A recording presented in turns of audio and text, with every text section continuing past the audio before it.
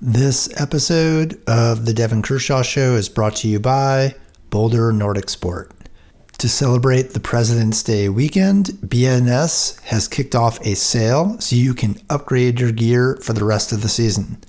The sale applies to online, over the phone, and in-store purchases at their locations in Boulder, Colorado, and Portland, Maine. It is, however, as of this recording, February 15th, President's Day, and things are getting tight as prices and discounts are valid through February 16th. You can find more information on all the latest gear and a handy write-up about fluoro-free wax at bouldernordic.com. This is Jason Albert, and you're listening to The Devin Kershaw Show from Faster Skier. This is part 2 of our World Juniors and World U23s podcast coverage. With the racing concluding yesterday in Finland, we wrap things up with some post-race commentary. On the show is Devin's longtime friend and, it turns out, investment partner, Noah Hoffman. Hoffman was seen cruising through the hills near Bend on wide skis built to handle the weekend's Cascade cement. Needless to say, he was invited on the show. So how do you feel about talking about skiing, Noah? I don't know anything about skiing, but that's what's good. You know what we're going to do, Hoffy? We're just going to blast through some World Juniors stuff. Because World Juniors is a highlight. How many times did you go to World Juniors? Just twice. Twice? Yeah, like I went 3 but times. But then I went to U23s 3 times. Yeah, but do you remember what that felt like as a junior at World Juniors? Like that is, like you think it's just like, yeah, it's the cat's pajamas. It's so cool. Like your first time at World Juniors, you are so pumped. You're in Europe, like you're seeing the whole scene. You think it's like, it's the biggest race you've ever been to by far. And it's only when you go to your first senior World Cup or World Championships that you realize like World Juniors is like, it's a backwater kind of like event wise, but it's still a big deal for those kids that get to do it. And especially the junior races, I feel like under 23s can be, you know, depends who shows up, but World Juniors, like those kids are so fired up. They're so stoked. They're not jaded. It's awesome. So it was a real miracle that they pulled it off. I agree. We need more, Noah.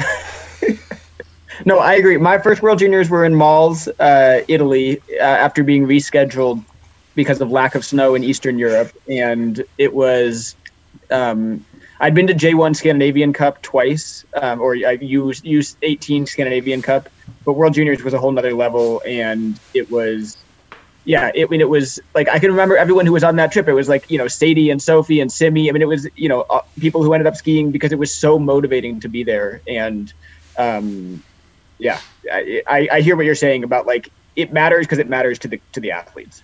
Oh yeah, and the other thing too is like my first time ever to Europe was my first World Juniors was in a place called Strebci Pleso. That's in Slovakia, and I'd never even been to Europe before, and I shouldn't even like. I remember there was like at the World Junior Trials, I did not have a passport. I didn't think I was going to World Juniors. Like, I'm like, I didn't even know it was a thing. You know what I mean? I was still a runner back then too. So skiing was just kind of like something I did in the winters and stuff. Went to the World Junior Trials and I remember finishing 3rd in the classic race. And I was racing up a category, of course, I was too young.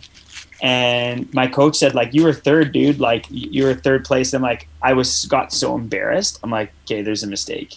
I wasn't 3rd. Like I'm racing guys 3 years older than me. Like I was not 3rd. And I told my coach at the time, I'm like, you got to go to the timing. You got to go to the timing zone and go like, I'm sorry, you made a mistake. There's no way I was 3rd. They're like, dude, you were 3rd. And then the pressure was on. And I remember like I was 3rd again in the skate race, which was just a shock to me. And so I made the World Junior teams. I was 3rd in both the trial races and made the team. And I remember meeting, like, everyone else was a last year junior on the trip, of the men, and except me. So I was like way younger. And I remember going to the, like, you know, it was in Mont Saint Anne. We were spending a couple days in Mont Saint Anne and we were there. And it was so funny. Like the coach, who was Alain Perron at the time, he was like doing like a little speech and like, okay, tomorrow morning we're going to get up, we're going to go for a run. And I'm sitting there like, fuck me, run? And he's like, yeah. And then like, I remember going to Alain Perron after. I was so terrified. I'm like, Alain, I don't have running shoes. I don't have running shoes with me. And he looked at me and he's like, what kind of athlete are you? I'm like, oh my God, I'm going to get sent home. Like, but who runs in the winter? Like when you're a 17-year-old kid, like, dude, you ski in the winter. That's what you do. And you definitely don't run. And the other funny story I have from my World Juniors in Strepsy Play. So, well, I got like my ass kicked. Chris Cook, here's a little bit of history for you. Chris Cook won the qualifier. First sprint ever at World Juniors was in Strepsy Play. So Chris Cook won the qualifier and then shat out in the quarterfinals. And that was the day. But he won the qualifier in the first ever World Junior sprint, USA. So that was big. And at that World Juniors, I just got like demoed. But what was funny is like I had, and I kid you not, 3 pairs of skis. 3 pairs of skis. I remember like the day before the skate race was like, okay, you got to have your warm-up skis and tested skis. I'm like, I have a pair of skate skis. Like that's what I have with me. Honestly, I did. I had 1 pair of skate skis. And like, they were just so shocked. And then I see like the juniors now that have like 30 pairs of skis and they're like super professional. Like I was such a, it was heat bag productions out there. And yes, Jason, I know the next question was, what suit were you wearing? I was wearing the candy cane suit. I was. I blame the suit. Yeah. The candy cane suit. Okay. A couple of things here. Everyone doing okay? We're good. How many skis did you bring to your first juniors, Noah? I'm just curious. That's a good question. I think I kind of, was kind of in that gap a little bit between like the professionalism of today's juniors and where Devin was. I think I was like, I maybe had 5 or 6 pairs of skis at that point, but I didn't go to World Juniors until I was, 18 or 17, whatever the second to last year that I was eligible. I did qualify as a U16, my first year as a U16, but opted to go to the U16 races instead. And so I was later in my career, a little older than Devin and had a few more pairs of skis. So the other thing is you're 31, Noah. Devin, you're like 30, 38? 38, dude. Yeah. What sort First of like year physio student? 38. Dang, dude. So what sort of reputation did Kershaw carry with him? Like what did you hear? What were the sort of the vapor trail from Kershaw that you had heard about before you kind of like really showed up on the scene, Noah? That's a good question. I mean, my first interaction with Devin was not all of these are good questions though, but go ahead. Sorry. I'm sure you remember, Deb, when I followed you around the Mount Bachelor trails for like 3 hours without saying a word to you. Oh, I remember that big time. That was like the first time I didn't even interact with you, but that was the first time I just was like, I'm going to follow this person forever. Oh, that's funny. I remember that ski. God, the skiing at Bachelor is awesome. It's really good in mid-May. I'll tell you that. I love the skiing in Bend in mid-May. But what broke the ice? I'm just curious. Finally, did you turn around and you're like, dude, why aren't you acknowledging me, or what was going on there?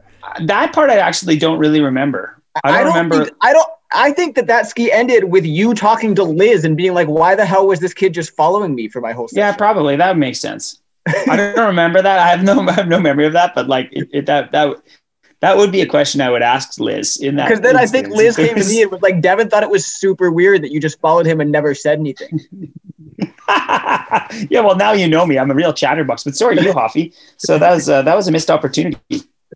Before we get into World Junior Racing, one other question is, you guys have obviously, or not, you have stayed in touch. You're both retired now and you stayed in touch. I'm curious, like in a scene or on a scene like the World Cup that can be stressful for some people, why did you guys gravitate towards one another? That's actually a good question. I can try and start that for the first time. There's a lot of things I really respect about Noah and I always have. And I think one thing that definitely I really appreciated about Noah, I still do, is and this is going to sound like kind of like not to pump up his tires more than they need to be, but like I always appreciated like Noah's intellect, honestly. And, when you're living 5 months on the road, I'm curious about a lot of different things. And like, I love having discussions on about all things really. And Noah offers so many great perspectives and insights into he's definitely multifaceted, and I always appreciated that. We've always had just such amazing conversations while out training, or mostly just like sitting around between races or playing like Catan together with or like some hilarious like Monopoly or some stupid board game to pass the time. And Hoffy was always in for that. And, like he was definitely a part of our team, really. I mean, with Alex and Lenny and Babsy and like the guys, like it was always great to have Hoff around. We had great trainings together, but I think it was like the conversations. I think that's definitely what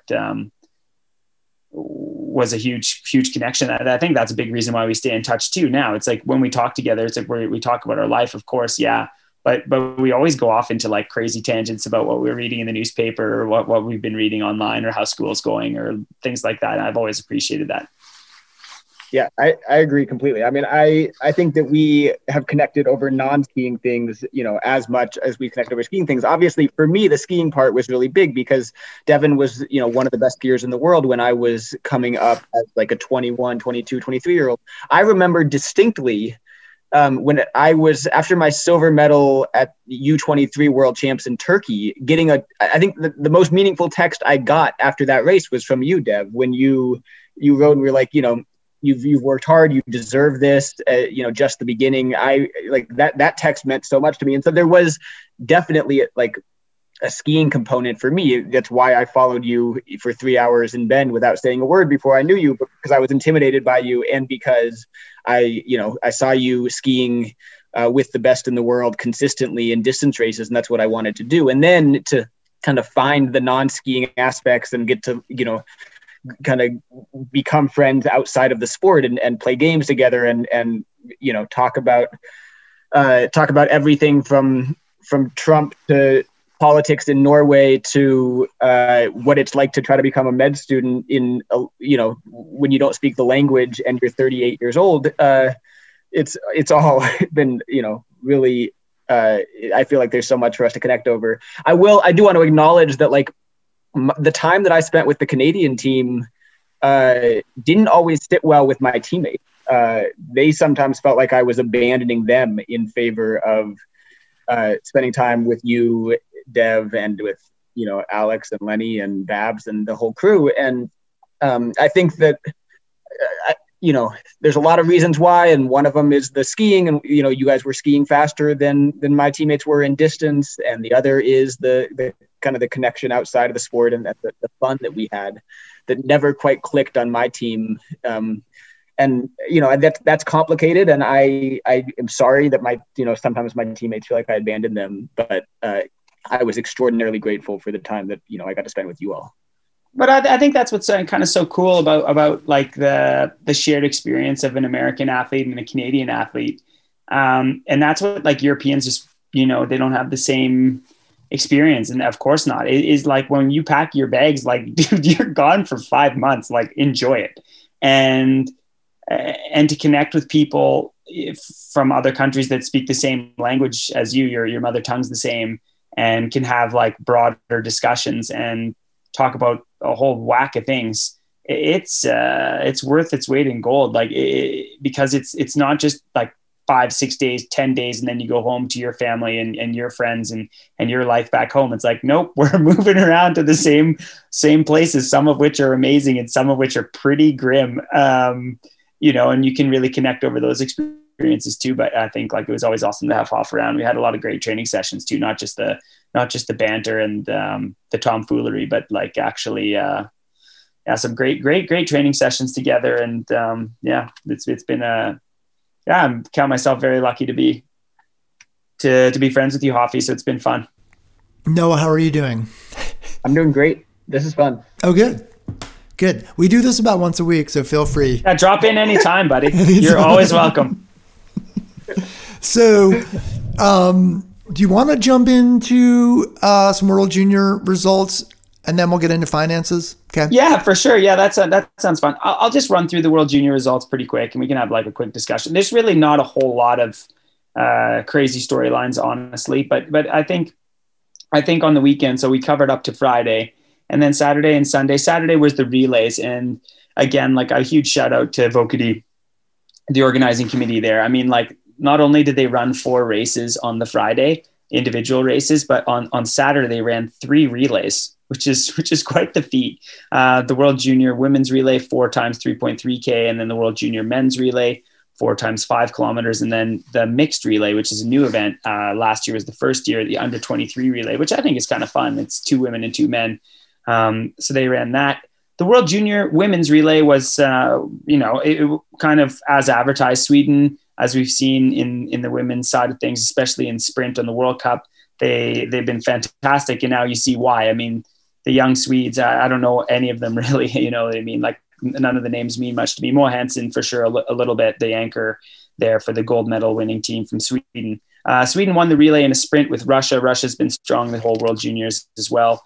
They got pipped at the line to take the silver medal. And then a fairly distant third was Norway, just 26 and a half seconds back from the win, which was maybe a little bit surprising, but not really. And when you watch the race and you just see the attacking nature of the Swedes and the Russians, they were a cut above, and they came away with the medals. And going down the list here, you have Canada in 9th, which I think was an okay day. I mean, it was just that's the level that our Canadian women were at, and in the top 10 and mixing it up and gaining experience.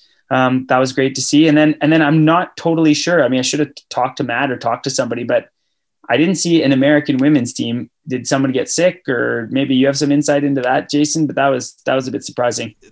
The story is a little bit complicated.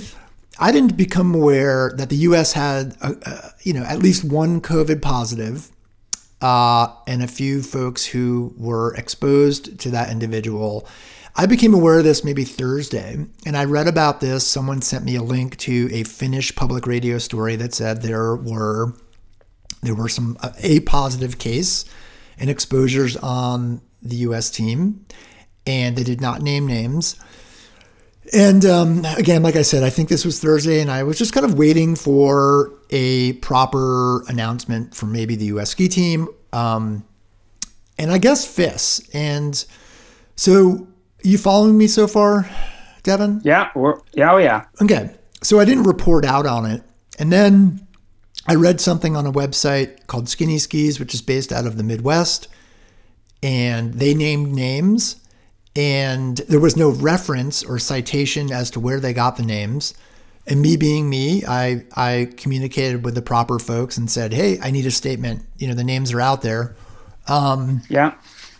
No statement was forthcoming for a couple of different reasons. And I kind of sat on it for a while. And then I was like, you know what? I'm just going to, we'll come up with a story. And Gavin wrote the story and I proofed it. And it essentially name the names. You can see them on the Faster Skeeter website. I don't really want to bring up names on the podcast.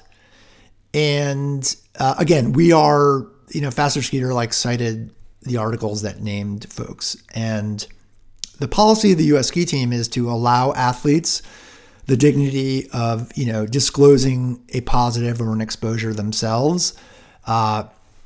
Whether it's through social media, whether it's through, I'm guessing a professional press release from the team. That has been I've been aware of that, just talking to Matt Wickham through the course of this, year.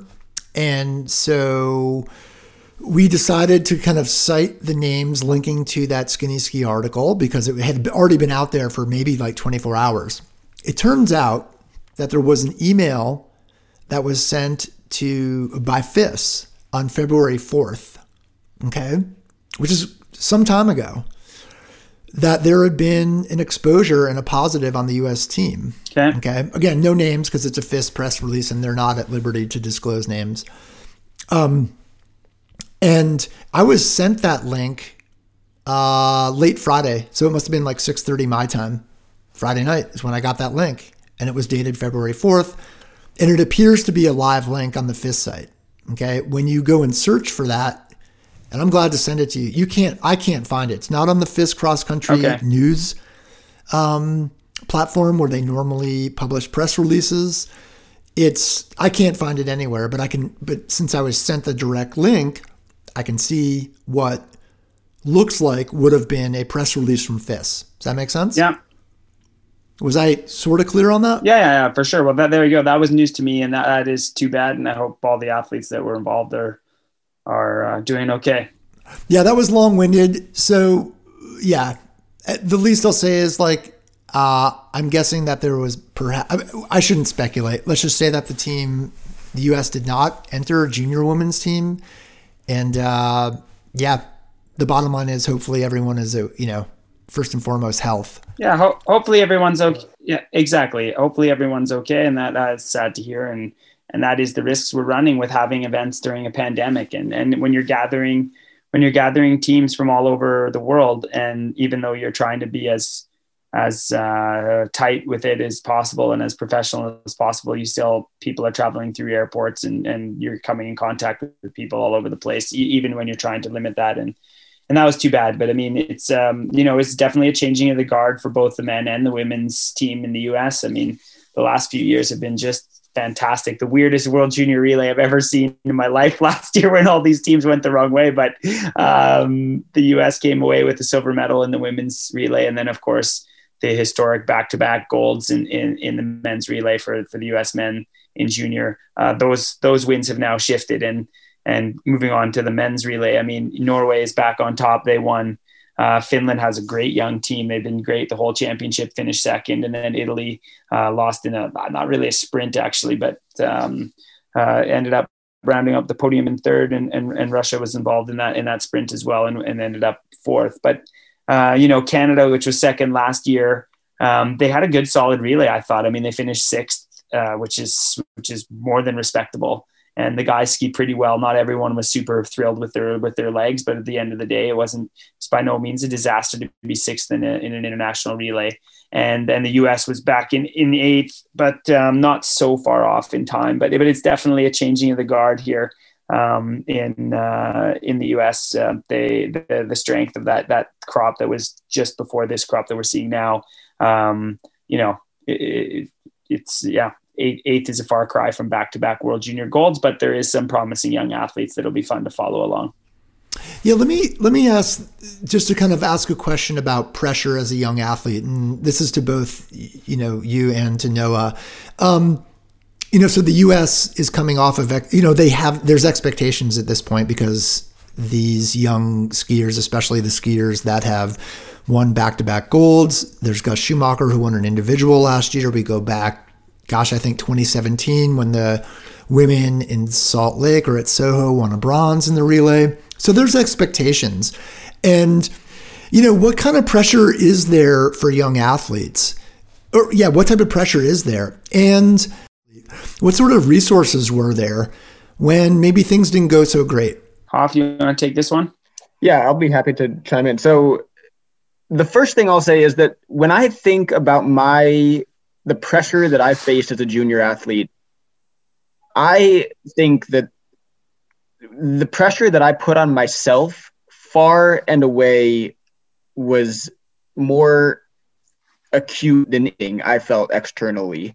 And that might have been because I was coming in at a time when we hadn't had, the type of international success on the men's side on either the senior level or the junior level in a long time. I mean, that's not true. We had Chris skiing well with his World Championship fourth place in 2009, but in 2003 as well. But we weren't a dominant country. There weren't expectations, and I was in a lot of ways. My first World Juniors, I exceeded those expectations. I was 12th in the classic race.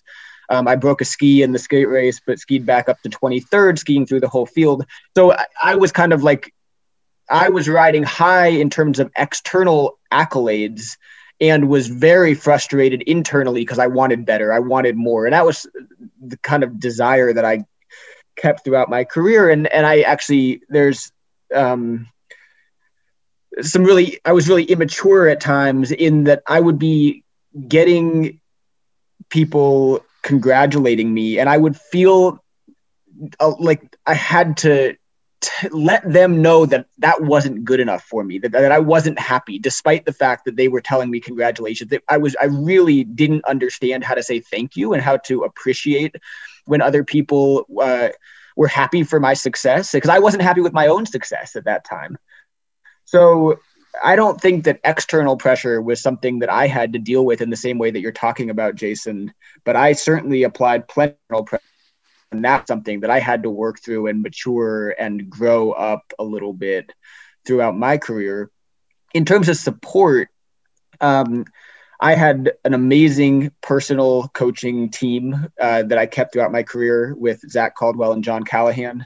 And they were in tune with my mental health as much as they were in tune with my fitness and my physical health. And I am so grateful for them as a resource. And I mean, I can remember so many conversations where they were acting more as a counselor for me than they were as a coach.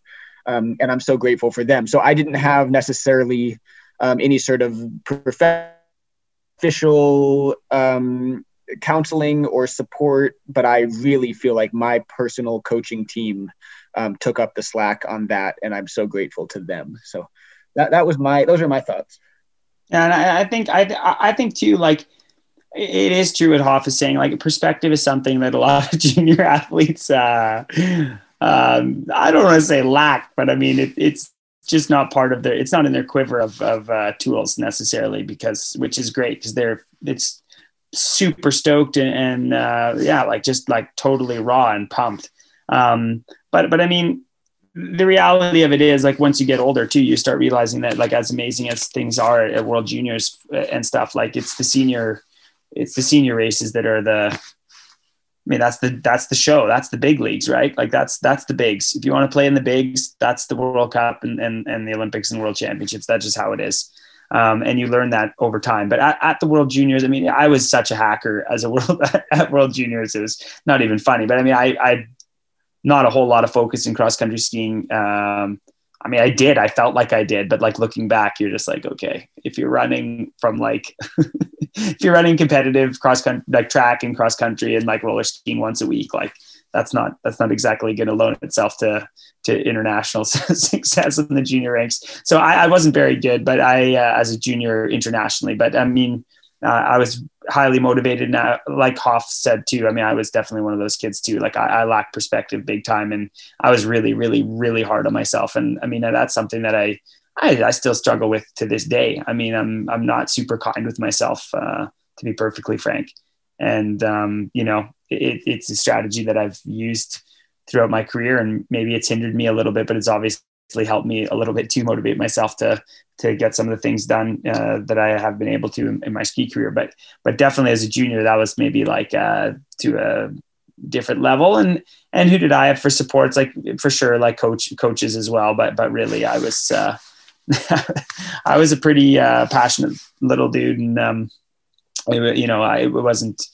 I was maybe more a cliche, like, you have a bad race, and then, I would really sit with that for a couple of days and be a little, be a Grumpelstiltskin there for a bit, which doesn't help you get ready for the next one. But I had no expectations whatsoever. As Hoff was saying, I mean, like, Rob Whitney raced in the top 10. Like, I'm a lot older than Hoffy. So, like, to me, the American men had a history of like near misses at World Juniors, right? Like, Chris Freeman had top 10s at World Juniors. Rob Whitney had top 10s at World Juniors. Foster Brothers had top 10s at World Juniors. Leif Zimmerman had top 10s at World Juniors.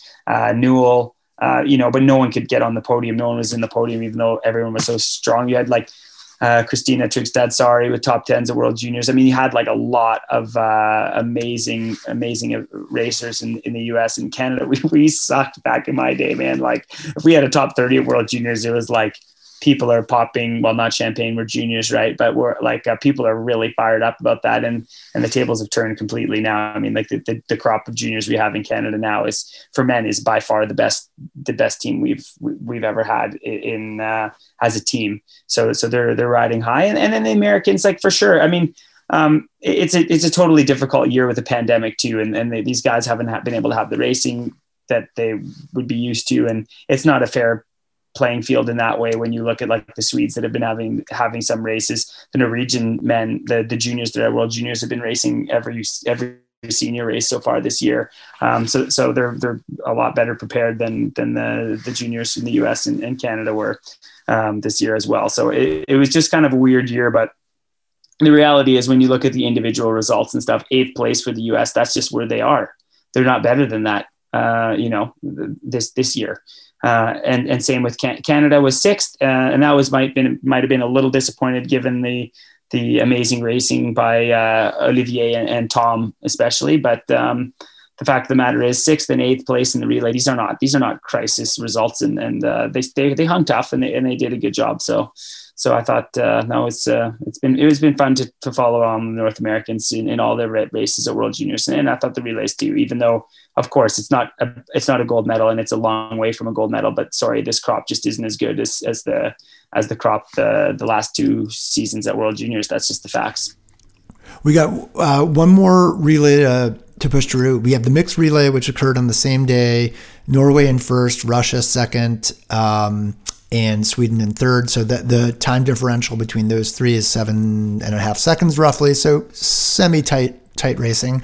Back in fifth place, 16.7 seconds off the winning pace.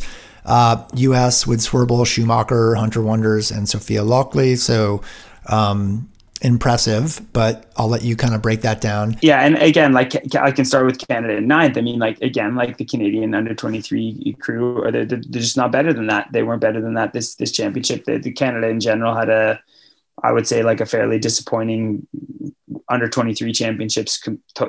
Totally, really. There was some great races by Annika, especially, and Elizabeth Elliott too. They had great races for them, and Tony and Graham Ritchie. I mean, I don't think I'm speaking out of turn to say that they wanted more, and they'll have other chances. Both Graham Ritchie and Tony Antoine Cyr, they're going to the World Senior Championships, and the under 23 is really just a stepping stone for that, which is good. And I was a little surprised to see the US finish fifth with such a strong team like that, especially when you look at some of the teams, especially France, for example, that were ahead of them. I mean, France didn't start their best athletes in the mixed relay, so I was surprised that they beat them. Same with Sweden. I mean, Sweden's under 23 team that came third was definitely not by any stretch of the imagination a strong squad for Sweden. But you know what, the US is just the same thing at the under 23s. The under 23s, Sophia Lockley definitely had a fantastic race in the individual. We talked about that earlier, where she was fifth on Friday. But aside from that, I mean, they underperformed a little bit at the under 23s as well, the American men and women. So to see them in fifth, they were pretty close. And Norway, with the team that they came with, that wasn't a surprising result to see them take the win. 15K classic mass start in some snowy weather. Isn't it fun to watch this? I know I was maybe a little overstoked in the last pod when we went through the World Junior results, but I just love the passion and the heart that juniors race with. And Margareta Bergana that won World Juniors by 24 seconds, she pulled a yo hug and just dropped the hammer early in snowing conditions, cold, fresh snow. And you're just man, that is the worst tactic of all time, to just try and drill it from the start. And, it almost didn't work. I mean, they were making back a lot of time on her on the descents and stuff, but she ends up winning by 24 seconds, which is a huge win for her winning World Juniors when you're juniors is it's the biggest thing out there. So that was a really cool thing to see, that she had the guts to go for it like that. And aside from that, I mean, what can you say? I mean, Jasmine Jolette, who is another year junior ahead of her next year, slots in 18th, but the race blew up pretty well. I mean, you see the gaps, they're quite big gaps, but that happens in junior racing. That's not uncommon, and especially a race like this where it was hard right from the gun. And so, I mean, amazing to see the Norwegian do it like that. It's not that often that works as a junior, especially in adverse conditions, I'd say. So fortune favors the bold, and she came away with the win. I think it was kind of fun to see that Vegard Alvang's daughter was at World Juniors this year, Runa Alvang, and she finished ninth. So there's some pedigree in this results list as well, and so that's kind of fun to see. And aside from that, I mean, again, it wasn't a great day for the U.S. women, sadly. It's all about experience at World Juniors, and there's no point getting all super worked up if some juniors have a tough day here and there. That's just part of the deal. Anything of note? I know Chinese skier in 12th. We talked about that last time, I think, a little bit. So that's always great to see. Yeah, and I think she was disappointed. Yeah, but she was disappointed because she expected to be better than that, and she probably should have been better than that. Honestly, she's been skiing at quite a high level in the Norwegian Cups in Norway the last couple of years now, and had that great individual start race that we talked about earlier in the week. So, but yeah, for sure, 12th is still a super solid result. Okay, are we boogieing? Let's boogie through. We're boogieing. This was a pretty fun one. Hoff, for sure you didn't watch this, but the men's 30K was pretty fun. Like I said, all the junior races are fun, but the 30K, man, it was pretty impressive, man. It was pretty impressive to see Alexander Stallberg of Finland and Alexander Ivshin. Alexander Sashevskin. The Russian comes away with the win, and the Finn and the Russian really drilled this, and like it was awesome. It was boring for the first bunch of laps, but when there was 2 laps to go and 7.5K to go, that's when the racing really started happening, and the Finn and the Russian were just really impressive, getting the gap. But then the German Jan Frederik Dorks that comes in second did a immense amount of work to claw back to those 2 that were away.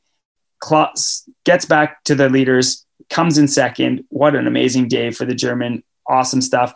And then my boy, Tom Steven, junior next year as well, 5th place. What a way to finish World Juniors. A big shout out to Tom Steven. Big shout out to Foothills Nordic, Eric Grineveld and the whole club there in Calgary, Alberta. They've done a great job. There was 3 men were from Foothills Nordic at the World Juniors this year, and Tom Steven closes out the championship and closes out his racing season with the 5th place, which is crazy to think about. Think about that, Hoff. That's what my heart breaks with all these athletes. Like, there's some great racing we saw. These juniors, man, like in Canada especially. I don't know what's going on in the States with the juniors, but they seem to be racing a bit. Not in Canada. Tom Steven raced 4 times this year. He's going home, done. 12th, 10th, 5th at World Juniors. What an amazing World Juniors, and 6th in the relay. Tom Steven's going home. His season's over. There's nothing for him anymore. It's crazy. And that, I feel, we all have to follow the regulations of our country and support the government regulations. Like I've said the whole time, like, we're in a pandemic and we all got to just deal with that. But for the junior athletes, I do feel bad for them because, like, I think when people are able to perform like they perform, Tom coming in, didn't get to Finland until the first race was on a Tuesday, and they got in Thursday night because of regulations. It was like a horrible prep for this, just based on nobody's fault. That's just how it was. And Tom had a great World Juniors, but that's his season. Same with Olivier too, has a bronze medal, and like that's his season. That's crazy to think about. So it's been a challenge for a lot of people, and especially the junior athletes. Inter-American, Zanda McMullen in 14th. So that's notable. I'm just going through here. Yeah, super notable. That's super solid. This is solid racing. And Michael Earnhardt, who is obviously Dale Earnhardt Jr.'s clearly grandson, right? It's gotta be. No, but he finishes 27th. And anytime you're racing in the top 30 at the World Juniors, like I said, it's great. It's a great experience. It's that's a solid race, and that's something you can build from. So same with Olivier, who was 26th. Of course, he was disappointed with that after finishing 3rd in the 10K skate, but Jesus, he was 3rd in an individual race at World Juniors like 2 days before. It's okay to have a tougher day here and there. That's no big deal.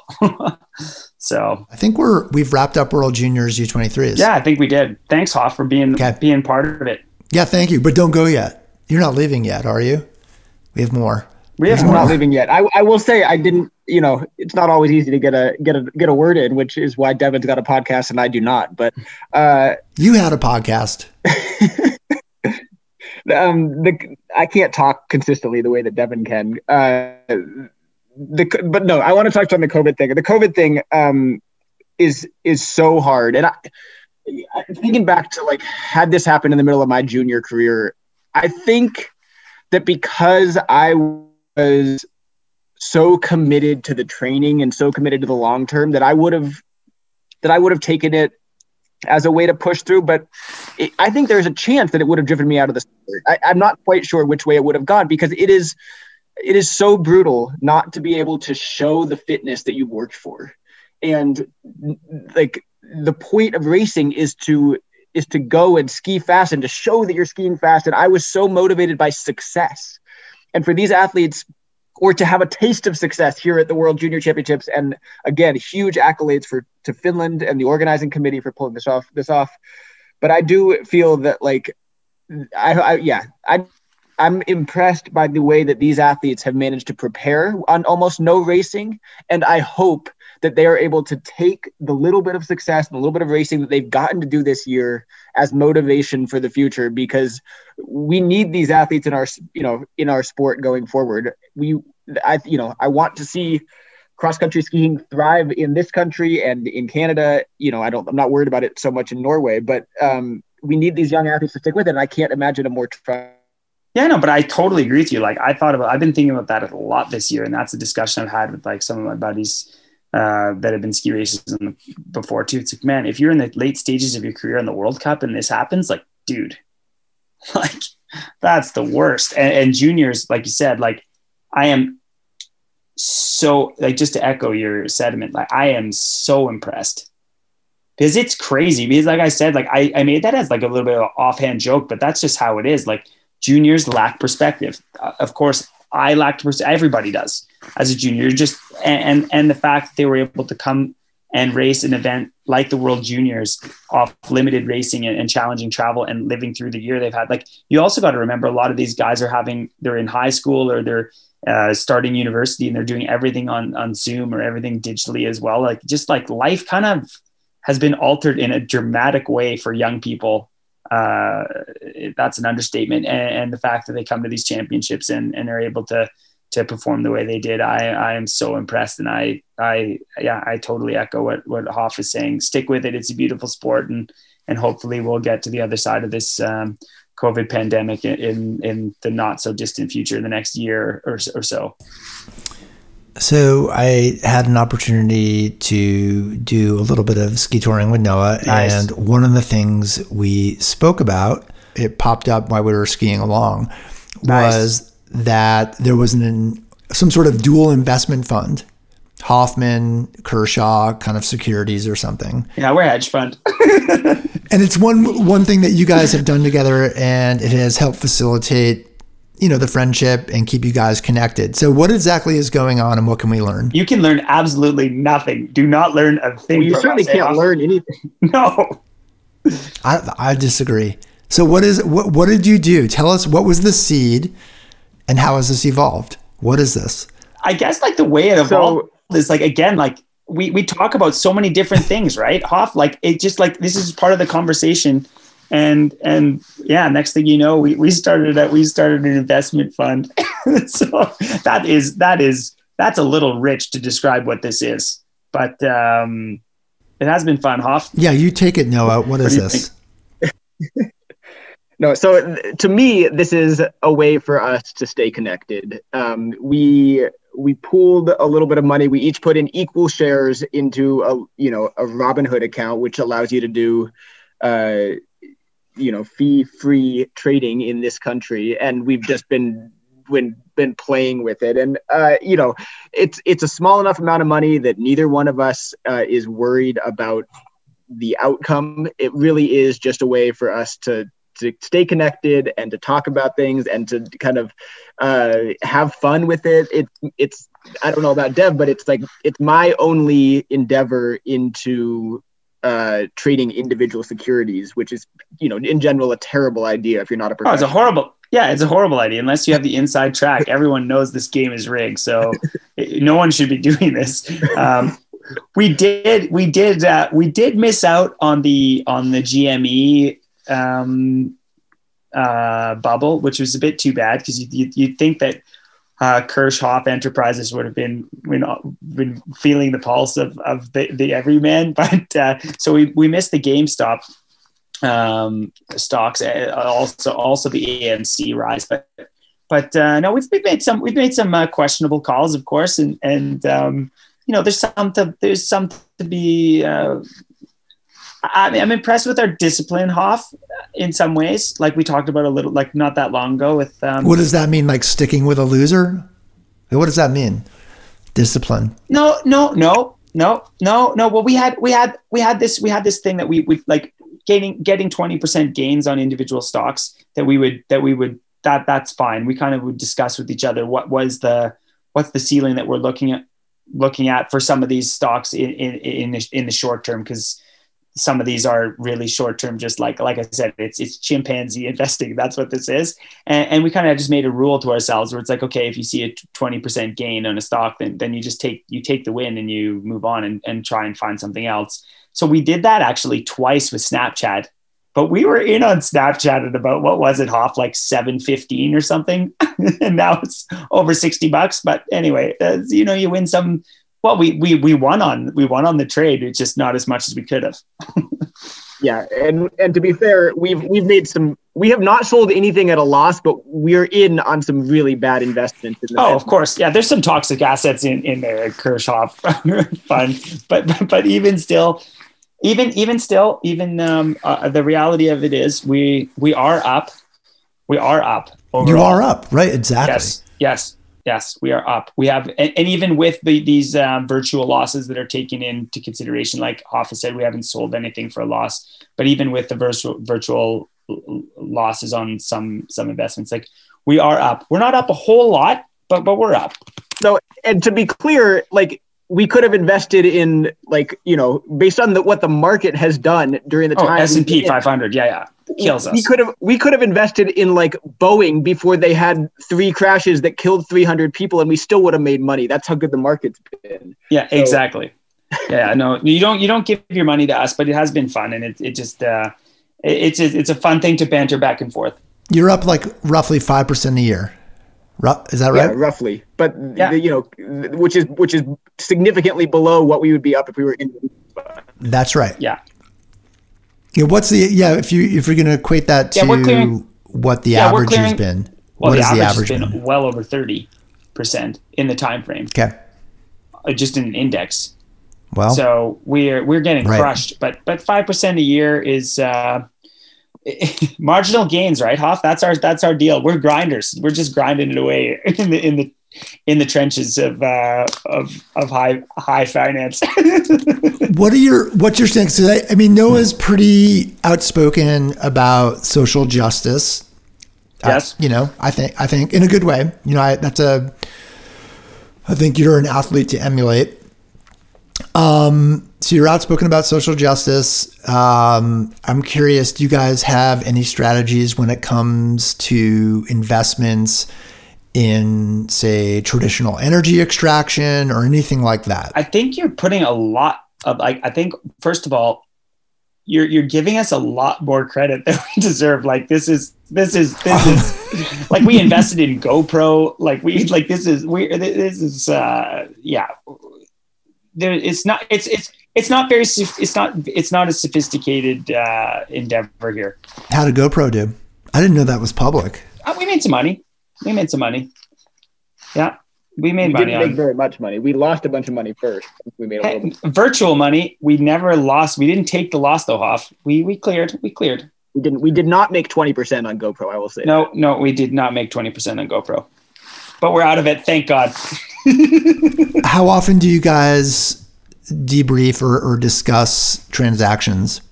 Or do you make modifications to the account? Whenever one of us thinks about it. Yeah. There's very little thought process with this.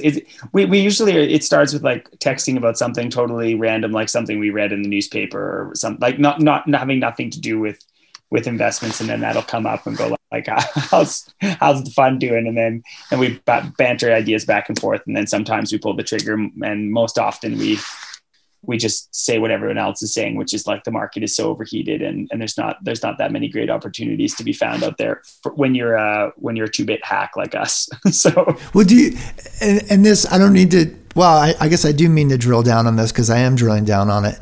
I mean, oftentimes, people who mix, they work at, let's say hedge funds, money management firms, what have you. They like to sponsor athletes, they like, it's nice to cozy up with, the person who's the fastest, the bestest, the highest jumper, whatever. Is the cross-country ski community just sort of lacking the interest from perhaps Manhattan hedge fund managers or West Coast hedge fund managers, where you can sort of maybe have a glass of wine and be like, what's hot, what's not? I mean, the reality is, I don't know. You know what though? There's actually some people that are interested in skiing that live in the Big Apple.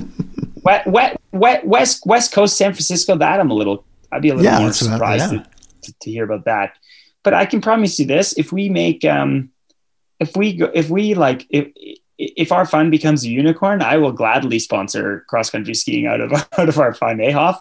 Oh yeah, for sure. We can just cherry pick all the best cross country, all the best Americans and Canadians, and just send them right to the top.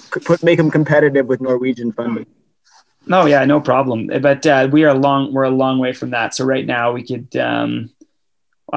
we couldn't really sponsor young up and coming athletes with new roller ski wheels at this point right now.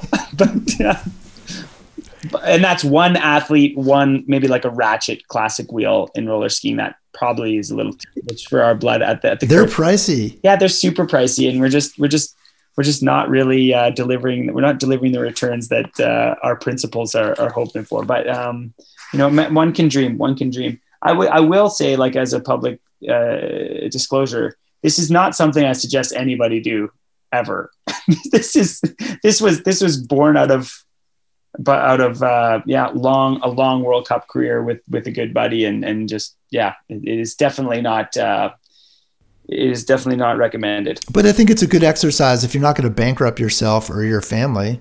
Yeah, it's a good idea. Go ahead, Noah. Sorry, it's not recommended as a financial decision. In fact, it's actively discouraged as a financial decision. But I would say that it's been a pretty fun way to stay in touch, and it's a pretty fun way to stay connected. Yeah, that's true.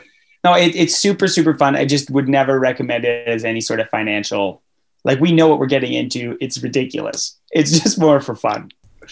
Yeah. Okay. Noah, thank you. Thanks a lot, Hoff. Good luck with school. Although it sounds like you live in the left on Easy Street over there, as far as I'm concerned. Yeah. But you're a smart cookie. But you're a smart cookie too. You're a smart cookie too. So I'll give you that. Life is pretty good. The more time I can spend in Bend skiing in the backcountry, and life's not bad.